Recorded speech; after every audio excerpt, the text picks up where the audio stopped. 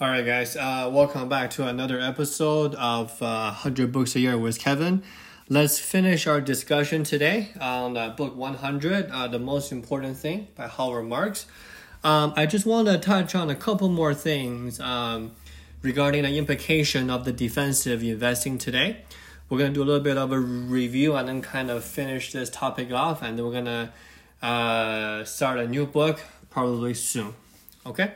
So let's do a quick review, right? So what is the difference between an offensive investing and a defensive investing, right? So offensive investing, we talked about it yesterday. It was more about short-term investing, right? More aggressive tactics, a little bit more risky or riskier. And then it is going after higher return, right? We got that. Now, the defensive investing is something, it's more about sustainability, right? It's about long-term horizon where we can get high returns, but we really want to avoid minuses and then include pluses, but it's really about avoiding to make a mistake. So to put it in like another way, right? So playing defense in investing, it really means to eliminate losers, right? To really look out for bargains, right? Demand for low price so that you can have low margins of error, and then really avoid to have crashes or meltdowns, and then you want to make sure that you can sustain or you can survive for a long time for smart investments. Now, here's the thing about offensive investing is it kind of just like mumble that up, right? Because you are looking for a short-term profit, the day traders of the world. So to summarize, right, like the amount of risk that you bear is really a function that you choose to chase returns. I think this is very profound, right? So a function that you choose to chase returns is really looking at how much potential returns you're willing to forego, right? So it's trade-off. If you want high returns, boom, short-term investing, offensive investing. But if you want high potential returns, then we're going to talk about is defensive investing. So Buffett also have this idea of margin of safety. So it's similar to this defensive investing idea, right? So let's say an item is worth $90 and you bought them on sales for $70, right? And then the item or the security is still trading in the marketplace. Then that $20 is your margin of safety, right? Or let's say you lend out loans, right? Let's say you are a loan underwriter. If the borrower is going through a downtimes, and then the loan people are really going to suffer because they don't have any money to give out loans again, right?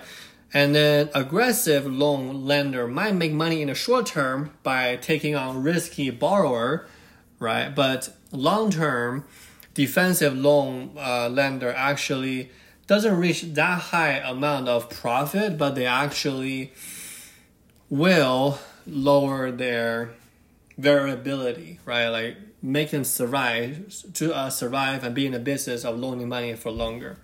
Now, here is something that I want to end on. Howard Marks believes that it is possible and is actually recommended to have a strategy to be both on the offensive and the defensive. Now, how much is to which camp? That's negotiable, right? And it really up to is what is your selection and how much allocation you want to put on there. Of course, right, we established this before, defensive investing is easier to reach, and then it's more dependable over time. For example, right, let's use a classic example of a financial security trader. If the person is only buying bonds, okay, then it is classic example of defensive investing. But if the person is doing something riskier, let's say they are buying bonds and then they are trading, let's say tech stocks, right? Then It is offensive and defensive. It is a balance. So here's what Howard Marks advised, and I think this is good that we kind of end on this first 100 book journey with you guys here. And end this book on here is Marks believed that most of the investors failed. The reason is it's not that they did not hit that many home runs, right? So this is a baseball analogy, right? But the reason that most of the investors fail is because they strike out too often. So they have too many losers, and then they just cannot recover from them. So either their mistakes being they're too concentrated on one bet, or they trade too much with high fees, or they're trying to time the market, right? Warren Buffett said that you should not try to time the market. You should make sure that you have enough time in the market, right? So have a long horizon. And the idea of risk control or being cautious is easier to get long-term results and remain in the investing game. So really, really important thing is be cautious. And then Mark said that he has not yet made any okay, let's put it this way. He doesn't really think that he made a lot of major mistakes on inclusion, meaning buying something, but he only made mistakes in the omission side of things. For example, Amazon. Howard Marks did not jump on the Amazon train when they were, I think, in the early 2000s, I believe, right? So that is an error of omission, but not emission. So obviously, Howard Marks are doing quite well. But my point is that if you want both of a balance, then I would probably recommend maybe do index funds and then maybe have a couple of stocks that you have faith in, that you've done research on, and do it for a long-term holding. That's what I'm doing. So, yeah, that's it for the defensive investing. I think this is probably Howard Marks' trademark investment philosophy in this particular area. And I think the sports analogy really help us to understand what exactly is he talking about.